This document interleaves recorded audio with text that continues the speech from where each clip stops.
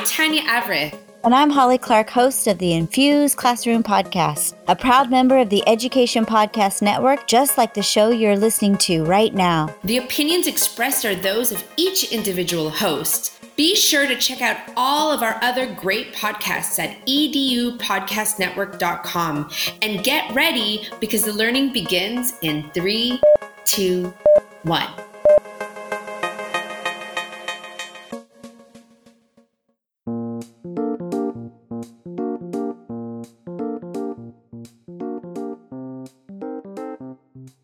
Welcome to Kindergarten Kiosk, the developmentally appropriate podcast. Hello everyone, welcome to Kindergarten Kiosk. I'm Lindsay. Today we have something a little bit different for you. I have a recording of a presentation that Mom gave for ESGI about reading interventions. If you want to see the video, then you can go to the link in the podcast description, or you can go to our website at kindergartenkiosk.com/podcast, and you can see that video. Hope this is helpful for you. So you have those students, I've had those students who just don't get it yet. And through targeted instruction, we can change all of that. This is my little Yeti. I had a friend that hung up this bulletin board, and I just fell in love with her graphic because it's kind of what I think about when I think about intervention is the kids need to open up and we just put all of that inside of them. So most of you are familiar with the 3 tiers of instruction, and tier 1 is the core classroom instruction. That's like journeys, wonders, foundations, or whatever you've been asked to teach. Tier 2 is small groups. So it's your guided readings that have differentiated instruction for different levels. And then tier 3 is what at my school we're calling the intervention block. So why is tier 2 and 3 support crucial? Well, brain research has confirmed that reading is a most complex brain activity. In fact, reading is indeed rocket science. There is a lot that can go wrong when a child is learning to read. Each potential problem must be closely examined. So this statistic I'm always just staggered with, that there is an alarming 30 million word gap that can prevent students from comprehending grade level text. That means the students in your classroom can have a discrepancy of up to 30 million words that they have experienced in their lifetime. Students also have a varied level of experiences with books.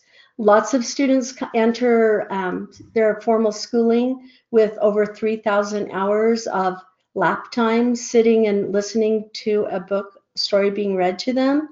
Other students, unfortunately, come with maybe even only 300 hours.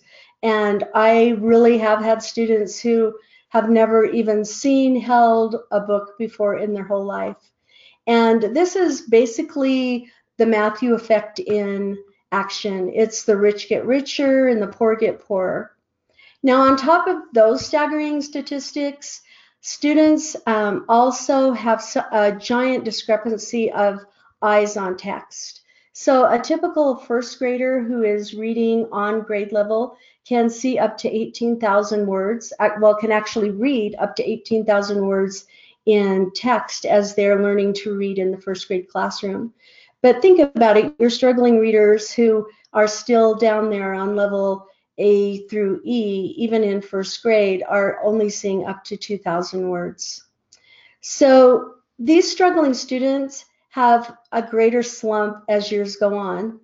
As the students go from grade to grade to grade, as things get harder and more complex, they begin to change from learning to read to reading to learn. And it's really tough for these kids that have that lack of vocabulary, the lack of eyes on text, to catch up and really read what is the content that they're needing to know. So the third grade slump is a real thing. And in the new push-down curriculum, it kind of starts happening in second, that students begin to really feel and know that they're behind. So those struggling readers, they become frustrated They can become behavior problems. They have a sense of hopelessness and turn to less productive stimuli. They have fewer opportunities in life, and so we need to intervene. So the first thing we need to do when we're going to intervene with a student is we're going to target the problem. We need to know which or maybe all of these is our students low in. So is their problem oral language? Is it vocabulary, phonics, phonological awareness? Is it sight words, phrasing, fluency, comprehension? And then within all of those categories are a million subcategories. So like I said, learning to read is rocket science, and there are a lot of things that can go wrong. So the first thing we need to do is we need to know the progression of reading. And this is a sample of a progression that shows a reading timeline, because reading is such a complex brain activity. It must be taught sequentially. And if students aren't getting it, then the best way for us to diagnose the problem is to move back the timeline. For example, a problem that I know a lot of teachers have students that if they're trying to decode a word and they say ka, a, n, cob. So they've got all the sounds right, but they were not able to put those sounds back together when they recoded the word.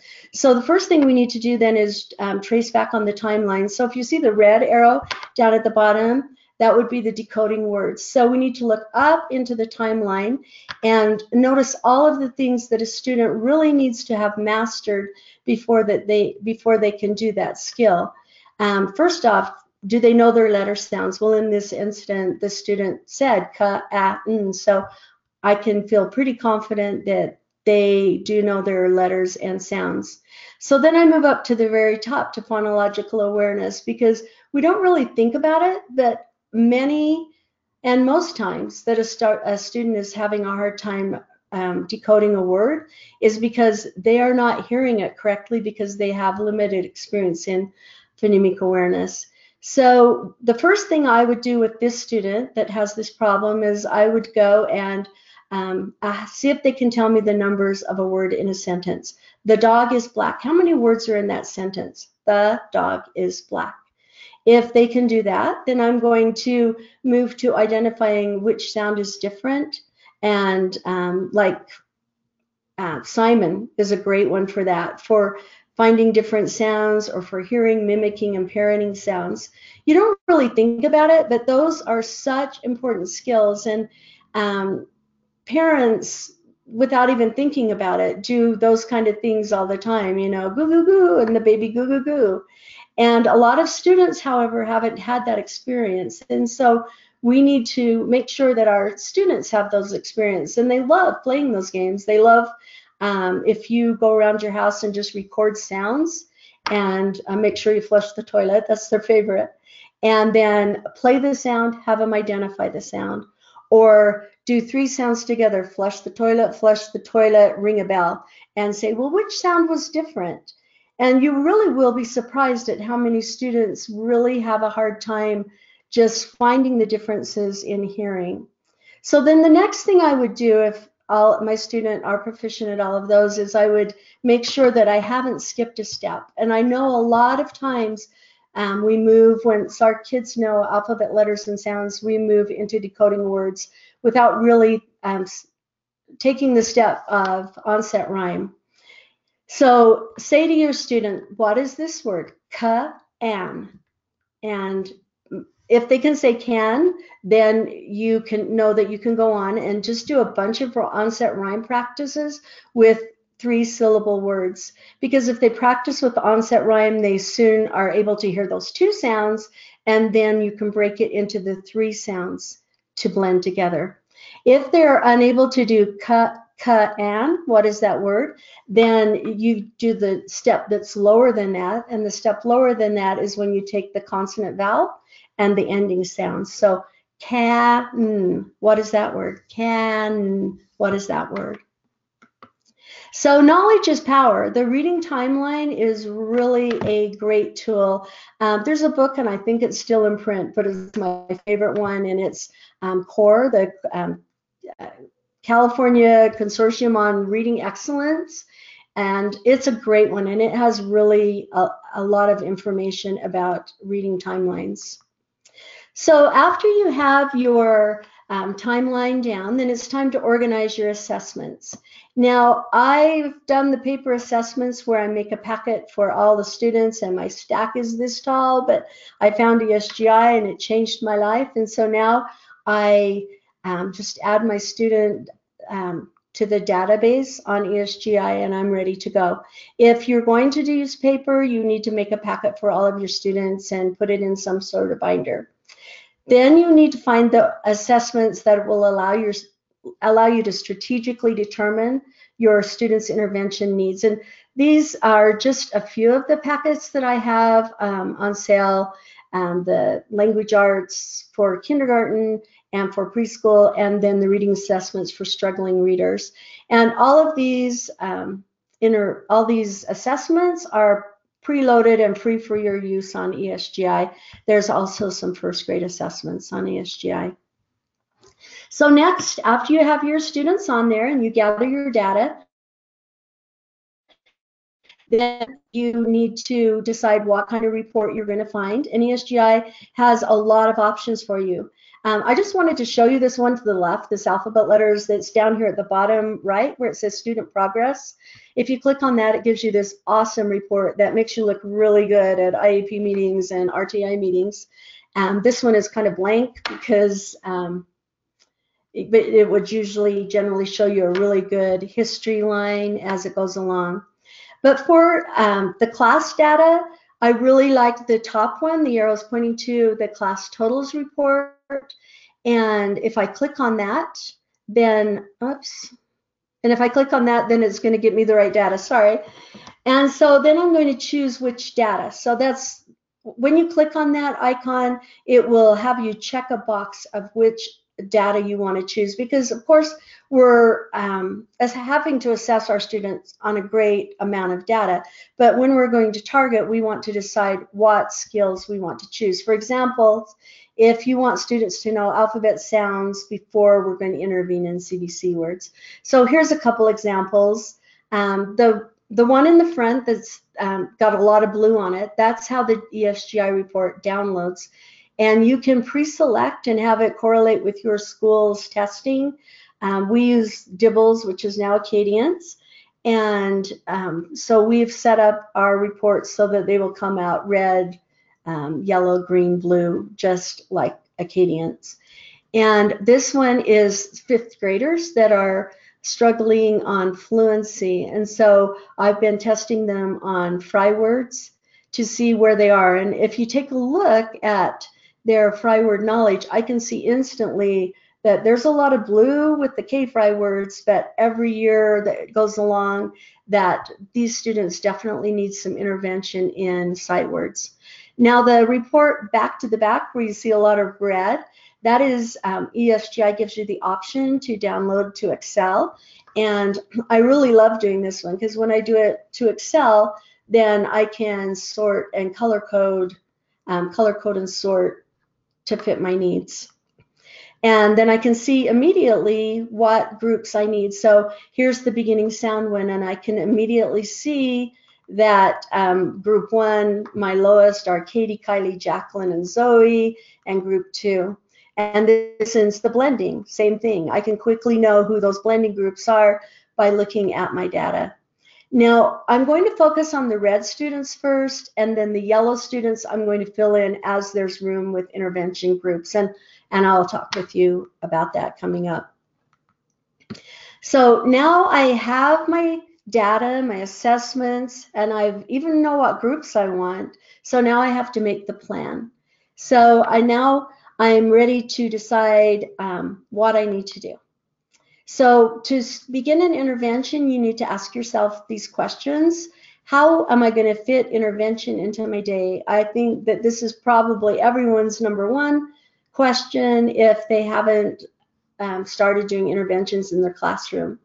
And the next question to ask yourself is, can I do this grade level intervention? Or can it even be a school-wide intervention? Or am I on my own? Do I need to figure out how to do the intervention in my classroom with just me, or maybe some available staff that I can find? And next, name your intervention. I think that's a real important thing. I love Power Hour because this kids really feel that there's more power from learning to read. Now, in my school, I tried to do all kinds of cute names, but I can't get the students and the teachers to call it anything but intervention. So we call ours interventions. And one I love is Win, What I Need. Another one is Rise, Reading Intervention Supports Everyone. So whatever you're going to name it, and you can tell, just interventions works. Next, you need to really have your intervention beliefs, because if when you're making a plan and you really want to make a difference in students' lives, you need to write your goals down. It's just like setting a goal. And students are the priority. That's my number one intervention belief. Students are the priority. My second priority is all students are maximized to their potential. So in our school, our intervention block is actually for every student in the grade, because every student has some type of need. And all decisions that we make are based on data. And we've decided at our school that our interventions are going to be held as grade level blocks. But I've done intervention in my own classroom, and I'll be showing you both options. One thing that's really important is the most educated teacher always needs to work with the lowest group. I found a lot of times in schools, I've actually seen the opposite happening. I've seen that the teacher takes the higher kids and gives the lower kids out to maybe TAs. And that isn't, it can't be that way. The highest trained person with the lowest kids. And then you need to make sure that you really look for any available staff or parents that can help with classroom interventions. You'll be surprised. When I did it on my own, I'll show you the people that I came up with. And the placement of your students has to be fluid based on data. I have a really cool Google Sheets that I print at the beginning of every week and hand out to my staff and the classroom teachers. Of course, I just share it. And I always tell my TAs when I'm handing it out, now, hopefully this won't change, and they laugh because it changes. I think there's hardly a day that goes by that I don't make changes on that Google Sheets, because it's fluid and based on data, and I want students to be exactly where they need to be. And benchmark and above benchmark students also need to receive exactly what they need. Now, possibly that's going to be enrichment. Possibly they might be lacking some skills. When you look at your DIBELS or Acadience data and you see a kid is blue and you open up that, expand that view, you will quickly see that a student might be blue, but they also might even be red, yellow in other areas. And so you really need to zero in and drill down on what the kids need. And because we're always going to maximize students to their potential. So now it's time to organize our intervention instruction. And it's time to sort the students into the group. And I already showed you my sheet that I'm ready. This one is September of kindergarten year, this example. And so if I'm going to do it by myself, then I'm going to work with this data. But if I'm going to do it with a grade level team, then all team members need to bring their data in one form or another so they can quickly look at which kids are red and need intervention. So when all the teachers bring their data in, then we're going to make a big poster and list the kids who needs what skills. So under rhyming, Sue, George, Lincoln might be my students who need rhyming, but Molly, Cadence, and Ricky might belong to Rebecca, and Bentley, Bear, and Vindy might belong to Mary, and Tyler, Carly, Janet might belong to Deb. And so we'll go through and everybody will take their data and list their red students first under this chart. Now, once you've listed your students on this chart as a grade level, from that point on, your grade level needs a whole different mindset that all teachers own all students. As soon as those names are on that sheet, all of your scores belong to all of you at the end of the year. And if you get this mentality, it really makes a difference. I had a principal, Linda Dunbar. Hi, Linda Dunbar. And one year she challenged me and she told me that, it doesn't matter if I have 97% of my kids blue in dibbles at the end of the year after year. But what would really make a difference is if I can make my PLC team together, we make a goal of being in at 90%. Because if you are an isolate, then you're not really benefiting the whole. And so I took her challenge, and our PLC group took her challenge. And as a group, we were able to move our kids really quite a few points in Acadians. So it's a mindset that I just really tell all of you that see if that's possible with your grade level team. So now we take that chart and we're going to make this down here at the bottom. And you can see down there that there's the first box is rhyme, beginning sounds, letter names, letter sounds, blending. And so I can quickly see that Sue and Becky need every one of those areas. So I'm going to put them in that box. Now they're the only two that needs all of those areas that are red students.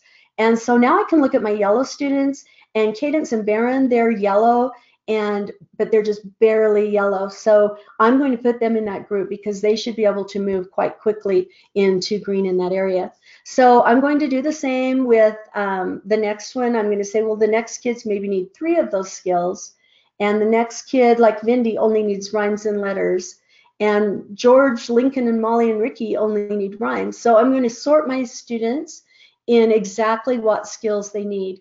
I'm not going to waste George and Lincoln, Molly, and Ricky's time going in a rotation and having beginning, sound, and blending, because at this point in the year, they are green in that. So then after I fill in my red names, then I'm going to look my yellow students data and actually then fill them into the spaces so I can have my groups be probably 4. 3 or 4 would be my maximum. In intervention, you never want more than 4 in a group. So now the groups are made, it's time to arrange the staff. And here's an example of a kindergarten intervention. And in this school, they are using the Waterford Early Learning Program in a computer lab, which if you haven't heard of Waterford Early Learning, it's an amazing computer program. So the below benchmark kids, they begin at 9:45 to 10:05. They'll go to that computer lab and do Waterford. And then at 10:05, they will move into room 1, 2, or 3, where their group is going to meet. And in room 1, you see that I will need 3 staff there. In room 2, 2 staff. In room 3, 2 staff. And then the benchmark kids, remember, they can be bigger groups. They could even be 1 to 20. And so they will do like a skills review and then on-level reading and then the computer lab. Here's an example of a first grade intervention that is going on in my school right now. This is exactly how my first grade is doing it.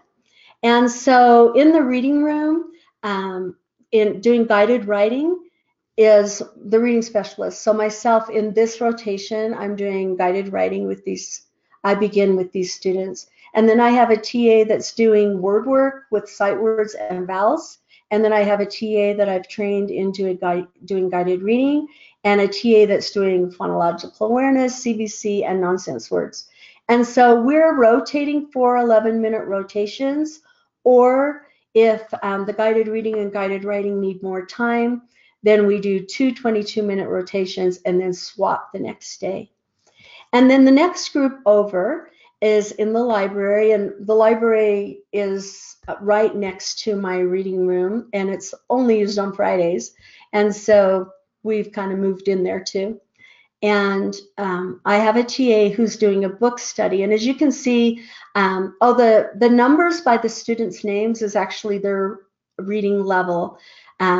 We use the University of Utah U-Steps program, and so we level our students that way. But if you look at Lindsay, for example, she's a 7-8, which in the Fountas Pinnell world is an E. So you can see over here to the left, my 1s and 2s and 3s and 4s, that we have a critical need for intervention with these first grade students. It's January, and so we have to be really strategic about everything we do from this point forward. And then over here in the classroom 2, because we have 2 first grade classrooms, in classroom 2 are 2 TAs, Roberta and Cheryl are TAs, and Roberta's doing a book study. She's doing the same book study that the TA is doing in the library. And then at 22 minutes, they rotate to RAS so we can have eyes on text. And because this is a lower group, Roberta and a bigger group, Roberta and Cheryl will switch at 22 minutes. And in the library, this aide will do book study, then she'll also do the RAS. And over here, look at the blue kids that are over with Miss Moon. And these kids, these kids are blue on the DIBELS, and so we went in and drilled down on all of their data in DIBELS and ESGI, and they were above grade level on everything. So I did the grade level test with them, and you can see they're all reading grade 2, 3, and 4. And so what we have done is at 8:30, when the first centers from 8:30 to 9:30, at 8:30 they go into the second grade classroom. They will be there from 8:30 to 10:20, which happens to be Mrs. Smoot's language arts block. And the kids are so excited about this, and the parents are so excited because we are reaching what they need. This is what those students need. They need a higher level of instruction. And then they can go back with the first grade classroom the rest of the day because that is fitting their needs at that time. Then in classroom 1, we have the 2 classroom teachers. Now remember, I told you the highest trained are with the lowest students. And so they're doing the University of Utah Early Steps program. And I put the URL down here at the bottom. The U-Steps program is, everything is on there free, and it's an amazing product. Now we pay quite a lot of money for them to come and do professional development and actually train all of the staff. And so we've really invested a lot in it, but it's also there free to use. I used it for 2 years before we had have them actually involved in our interventions. And so they have these students for a 45-minute block during intervention time. They don't rotate at all because they are just rotating the activities. So that's kind of what our first grade looked like. And I feel like I'm talking to myself. I can't see myself at all, and I can't hear any of you, but I hope you're all doing okay. No one's sleeping yet. And so here is an example of second grade intervention block. And I just wanted to show you this one because this one has a little different take on it. You can see the benchmark. There's a lot of blue and green in this class. And so the benchmark groups go into the one classroom, and they're doing things like read naturally. We have the Journeys program. They're doing the enrichment portion of the Journeys. They're actually learning how to write reports and doing a lot of reading and retell, because some of these kids who were green and yellow and even blue were not green and blue on retell. So we're also working with that. And so then let's go over to the right and look at teacher 1 and 2, and they're doing the U-Steps program. And then over at the left, you can see I have two TAs that are also being trained in the U-Steps program. So that's all the second graders, and they're all being taken care of with a smaller amount of staff. And so one of my TAs, who I've trained in the Foundations Phonics program, is now taking kids from 5th grade that are in a U-Steps group during their intervention time that needs more phonics. I mean, you can see by their reading levels that they definitely need more interventions. So they're coming. This is their English language arts part in the 5th grade classrooms.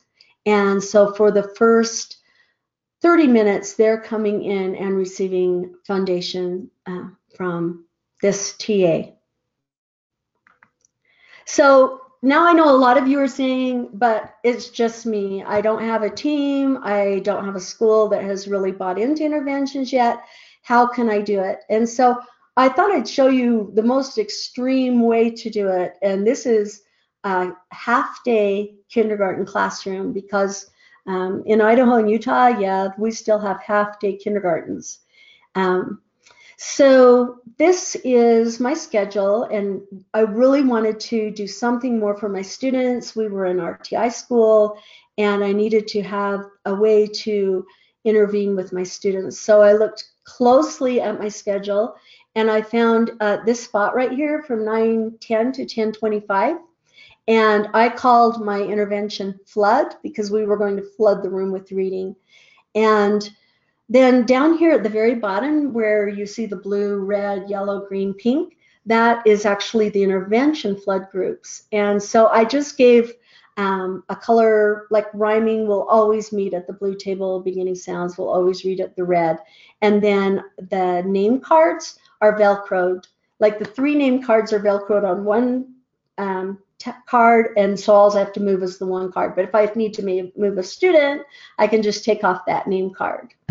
And so a kid, when I say, all right, it's flood time, they look at the color, their name is on, and go immediately to that table, because half-day kindergarten, I don't have a second to waste. I need them to go immediately there. And so then with my benchmark kids, because I'm not able to really enrich them as much, because I don't have a staff for them, so I tried to find areas in the room that they would actually benefit from with more practice on an independent level. And so I chose these that are pictured for them to go. But the picture has a Velcro on the back of it, because I love Velcro. And so I changed that up all the time, different activities that they might go to. So what I did was I went around, I talked to my principal, and I said, I have this 15 minutes, and I'm hoping that there's some staff that can come and help me. Well, I had a couple special ed kids in my classroom, and so I went and asked her, and she said, oh yeah, I can be free for 20 minutes right there. And so she actually then came into my room. There was an ELL aide, and she said, oh, I can change my schedule a bit, and I can come in. And then we had an intervention aide at that time. At one time, there was such a thing as an intervention aide. In Idaho, it was the Idaho Reading Indicator, money paid for it. And then myself, and then a classroom TA or a parent. I found that it's really easy to get parents to come and help with intervention times, because it's not a giant commitment. It's 15 minutes time, and a lot of parents really enjoy that 15-minute time. So that's kind of how I made it work in a half-day kindergarten. Now, certainly they're not getting an immense amount of intervention, but 15 minutes adds up. It adds up quickly to, if you're strategic and you're targeting and you're making sure that they are only getting the skills that they need. Now, here's another example of when you're on your own.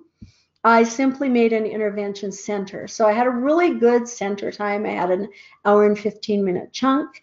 And so I decided that one of my centers could be an intervention. And I put parent or TA, but I had a TA at that time. And so I got 5 activities ready for her and had the names on who would do which activities, so that it was switching. And it took a lot of management, but it was well worth it. So the kids really could benefit from that. So that's another quick way that if you're by yourself, you really can do it. So before I go on to this slide, I just want to say, though, I would for sure talk to your grade level friends, talk to your principal, and try really hard to make this at least a grade level intervention. And if this whole school gets into it, it's like I told you, the 5th graders are coming down during the 2nd, and that's happening 2 or 3 times during our day. So those kids are really getting what they need. So to make our interventions effective, first thing, everyone has to be on board.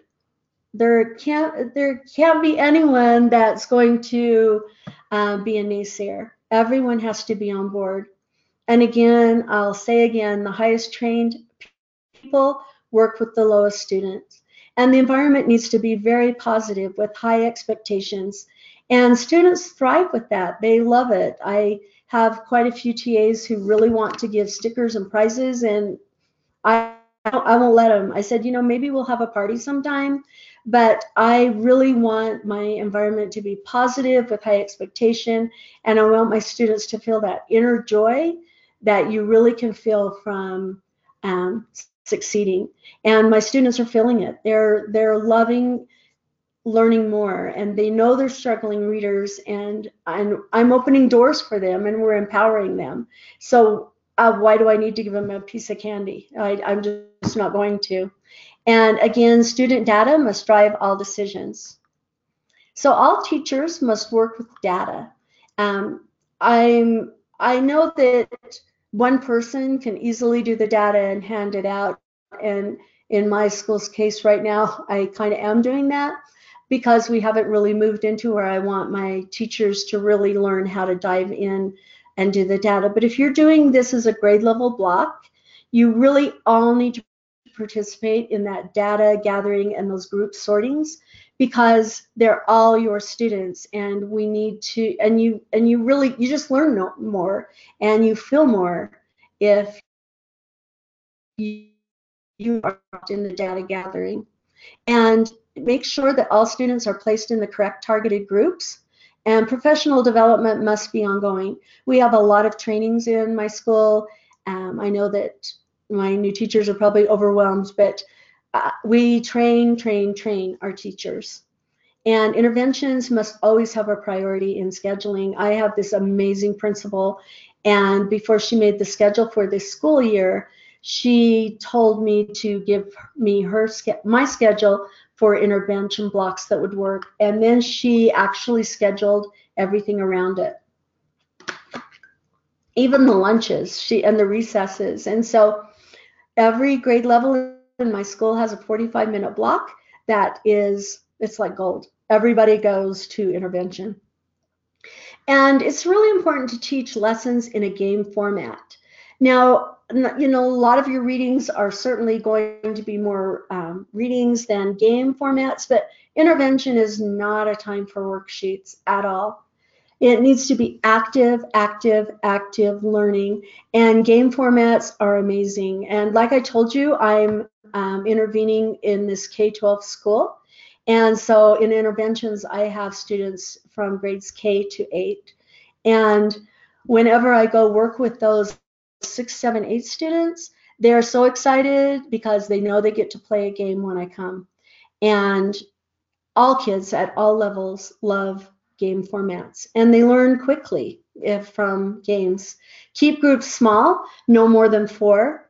And like I said, allow students to feel success. It needs to be an intrinsic reward for the students. That's how we're going to empower them and instill that growth mindset. So here are some games that I sell, and just some examples for high quality intervention activities. I'm creating sets for all of the skills that we're working on, and I'm using a lot of research based activities for these products. But for free things, here are some places you can go. The University of Utah, I already gave you their URL, and I bet Kristen, she's probably maybe going to get these on. If not, I'll make sure that I put this page on a follow-up blog post. The University of Florida, if you're not familiar with that one is one that actually has a stamp of RTI approval on it, and it's a lot of active games. PALS from the University of Virginia. NIHouse has a lot of free things. I know the University of Ohio, and Illinois. I think I found some things there. So really, if you kind of just Google research-based reading games, you'll probably find a lot of activities that you can do. Now, making them, laminating them is a little bit of a job, but it's a one-time thing. I have 7 file cabinets along the wall in my room, and the majority of those games I made maybe even up to 10 years ago, and they still look brand new because they're laminated, and so they're durable, and so it's worth the effort. It's worth the time to laminate, file, categorize, organize all of your learning games. So my point is that scientists have determined that it takes up to 400 repetitions to make a new synapses in the brain. And if that repetition involves play, that number can be as few as 20. So that's why I say don't do worksheets, because if you can do a game, they might can learn that skill in 20 times, as opposed to the 400 repetitions that you can get from rote learning. And don't get discouraged. I know that I've actually heard these words come from people's mouths that, we don't intervene with our red kids because they're just not going to get it. And to me, that just, it kind of brings tears to my eyes, because all kids, every child deserves intervention. And so if you hear someone, if you are someone or have someone through your school with that mentality, and that was one of the questions they said their principal actually had told them that, it's wrong. They just need more practice. Some kids, typical students, need 25 practice sessions to get something, and that's with this game-based, play-based active learning. But some of your students need 25 times 25 times. Some of your students, and these are the kids that are right up there at the tier 3, the special ed students, the ELL students, the students that might be cognitively impaired or developmentally delayed, or just, they've been thrown into a world with a whole different language.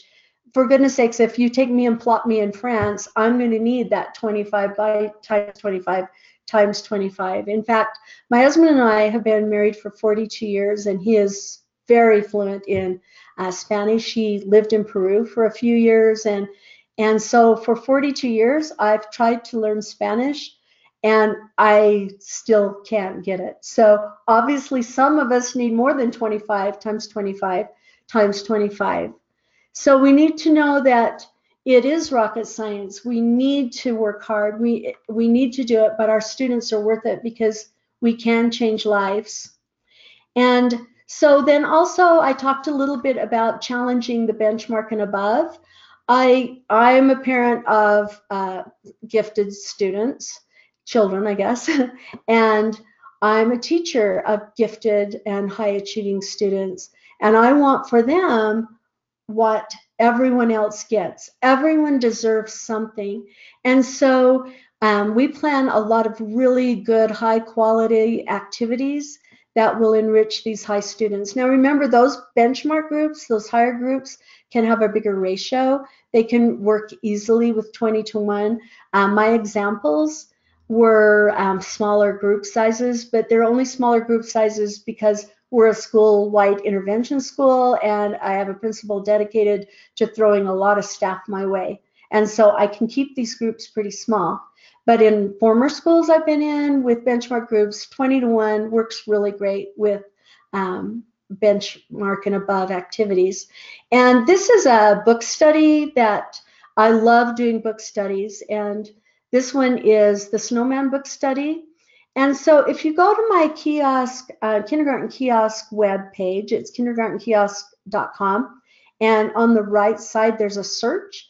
And if you just type in the search Snowman book study and add it to your cart and use the code ESGI, then when you check out, it will take 100% off of the product. And it's a really fun, very strategic activity. That this one is focused on retelling, because I told you my first graders and second graders were really struggling a lot with retelling a story. And so I've tried to narrow that down to how to really retell. So that's free for you, and make sure that you use the code ESGI on that product. Another thing I like to do is research projects. One of my classrooms is doing animal reports, and so we're an iPad school, so they all have an iPad where they chose their animal and predicted what they thought they already knew about the animal, and now they're writing in their notebook research for the animal. Then they'll do a rough draft and a next draft and then a final product. We're going to actually publish those, and that one is one that they're really getting excited about. Readers Theater is something that the Benchmark students love. And my 4th grade class, they did a Readers Theater at Christmas and then invited parents to come and watch it, and it was really cute. And writing, any type of poetry you can do with those Benchmark students. Here's some pages from that book study on the Snowy Day and Frosty the Snowman.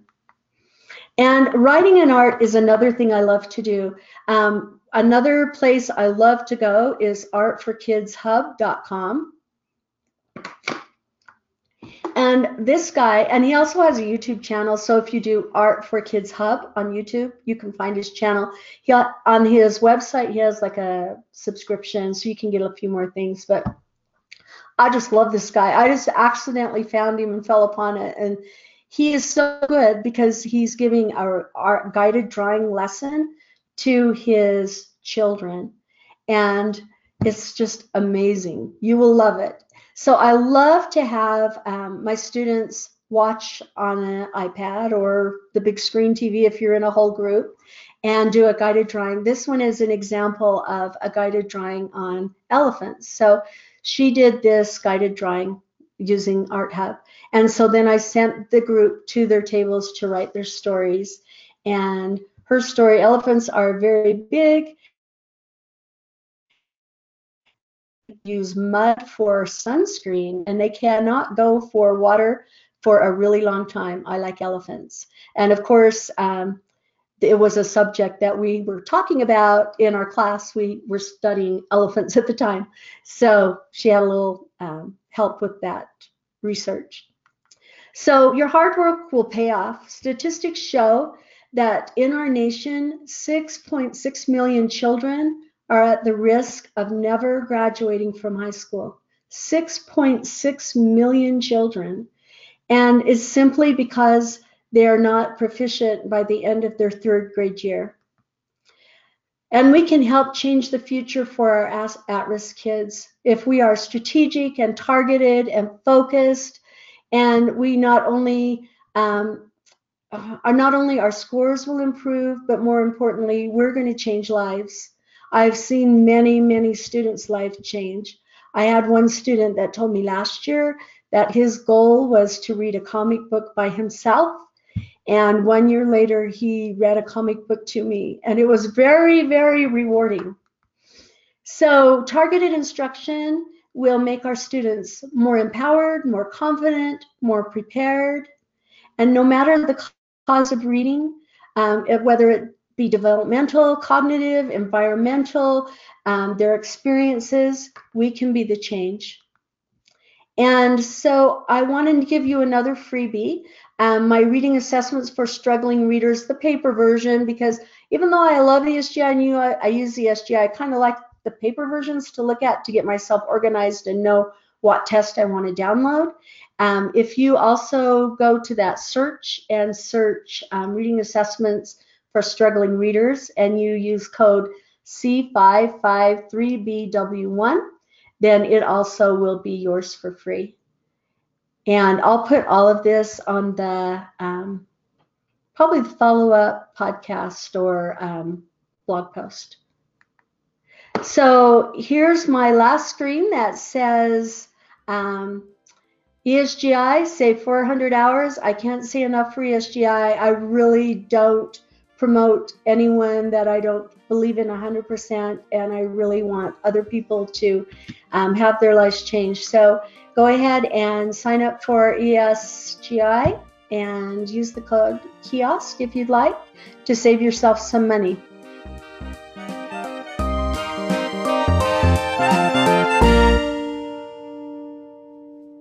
Kindergarten Kiosk is a proud member of the Education Podcast Network, a network of podcasts for educators by educators. For more information, visit edupodcastnetwork.com. That's edupodcastnetwork.com. Now can I listen to it?